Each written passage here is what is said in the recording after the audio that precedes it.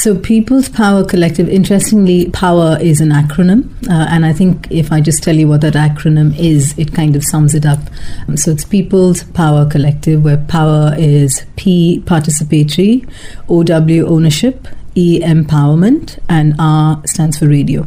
So that's kind of in a nutshell, very quickly. So that's what we stand for, Participatory Empowerment Radio, which is what community radio is all about. And we as an organization, our mission is to enable less privileged communities set up and run their own sustainable, both socially and financially sustainable community radio stations. And the idea is to hopefully see them use the medium for their own benefit, and whether it's information sharing, whether it's voice and empowerment, and with that voice and empowerment, what then do you do for yourself, for your community, for your family, and take it from there. So it's a community in a village called Bhanaj, and they had their local organization called Mandakini Ki Awaaz, which is basically a local community organization. And one of the most charming things of Mandakini is that they set themselves up with the sole ambition of having a radio station. So they weren't an existing NGO that said, hey, okay, so this is our core thing, community organizing, women's empowerment, how about a radio station, which is fine.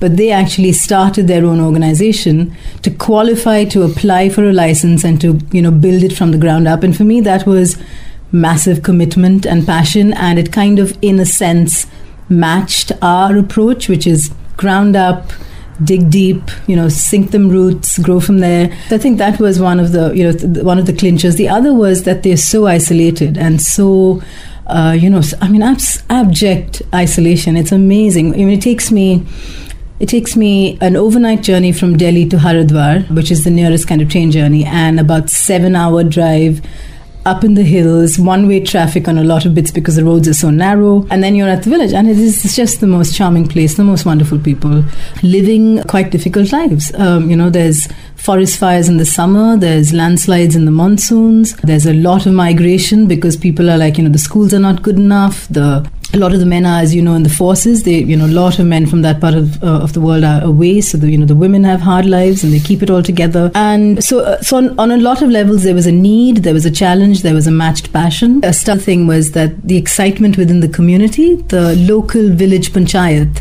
the local government has actually allocated a spot of land on the top of a hill, signed it off, saying, this is our land, we gift it to Mandakini Ki Awaaz to set up your station. Amazing commitment. And we felt, it only merited a similar commitment from us.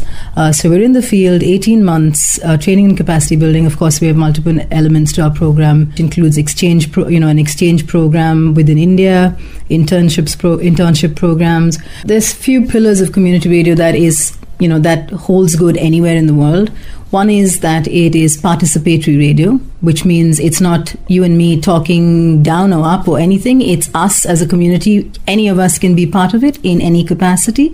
And that is a very empowering experience, that it's not for a select, it's for all of us. If we have time, whatever is our skill, we can be part of this. I think that participation aspect in it, and that it's two-way traffic and not one, is a huge positive.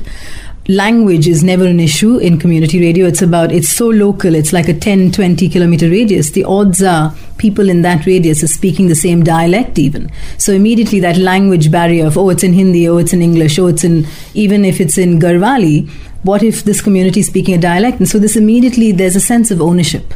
I can understand every single word that I'm hearing on the station. And also with the participation, there's familiarity. It's suddenly like, oh my God, that's my neighbor Rahul. So if he's on the station, so can I. So those kind of usual barriers to media are broken. Participation, there's the empowerment, there's the language. So literacy immediately becomes a non-issue. Though of course community radio can be used as a catalyst for, teaching and education.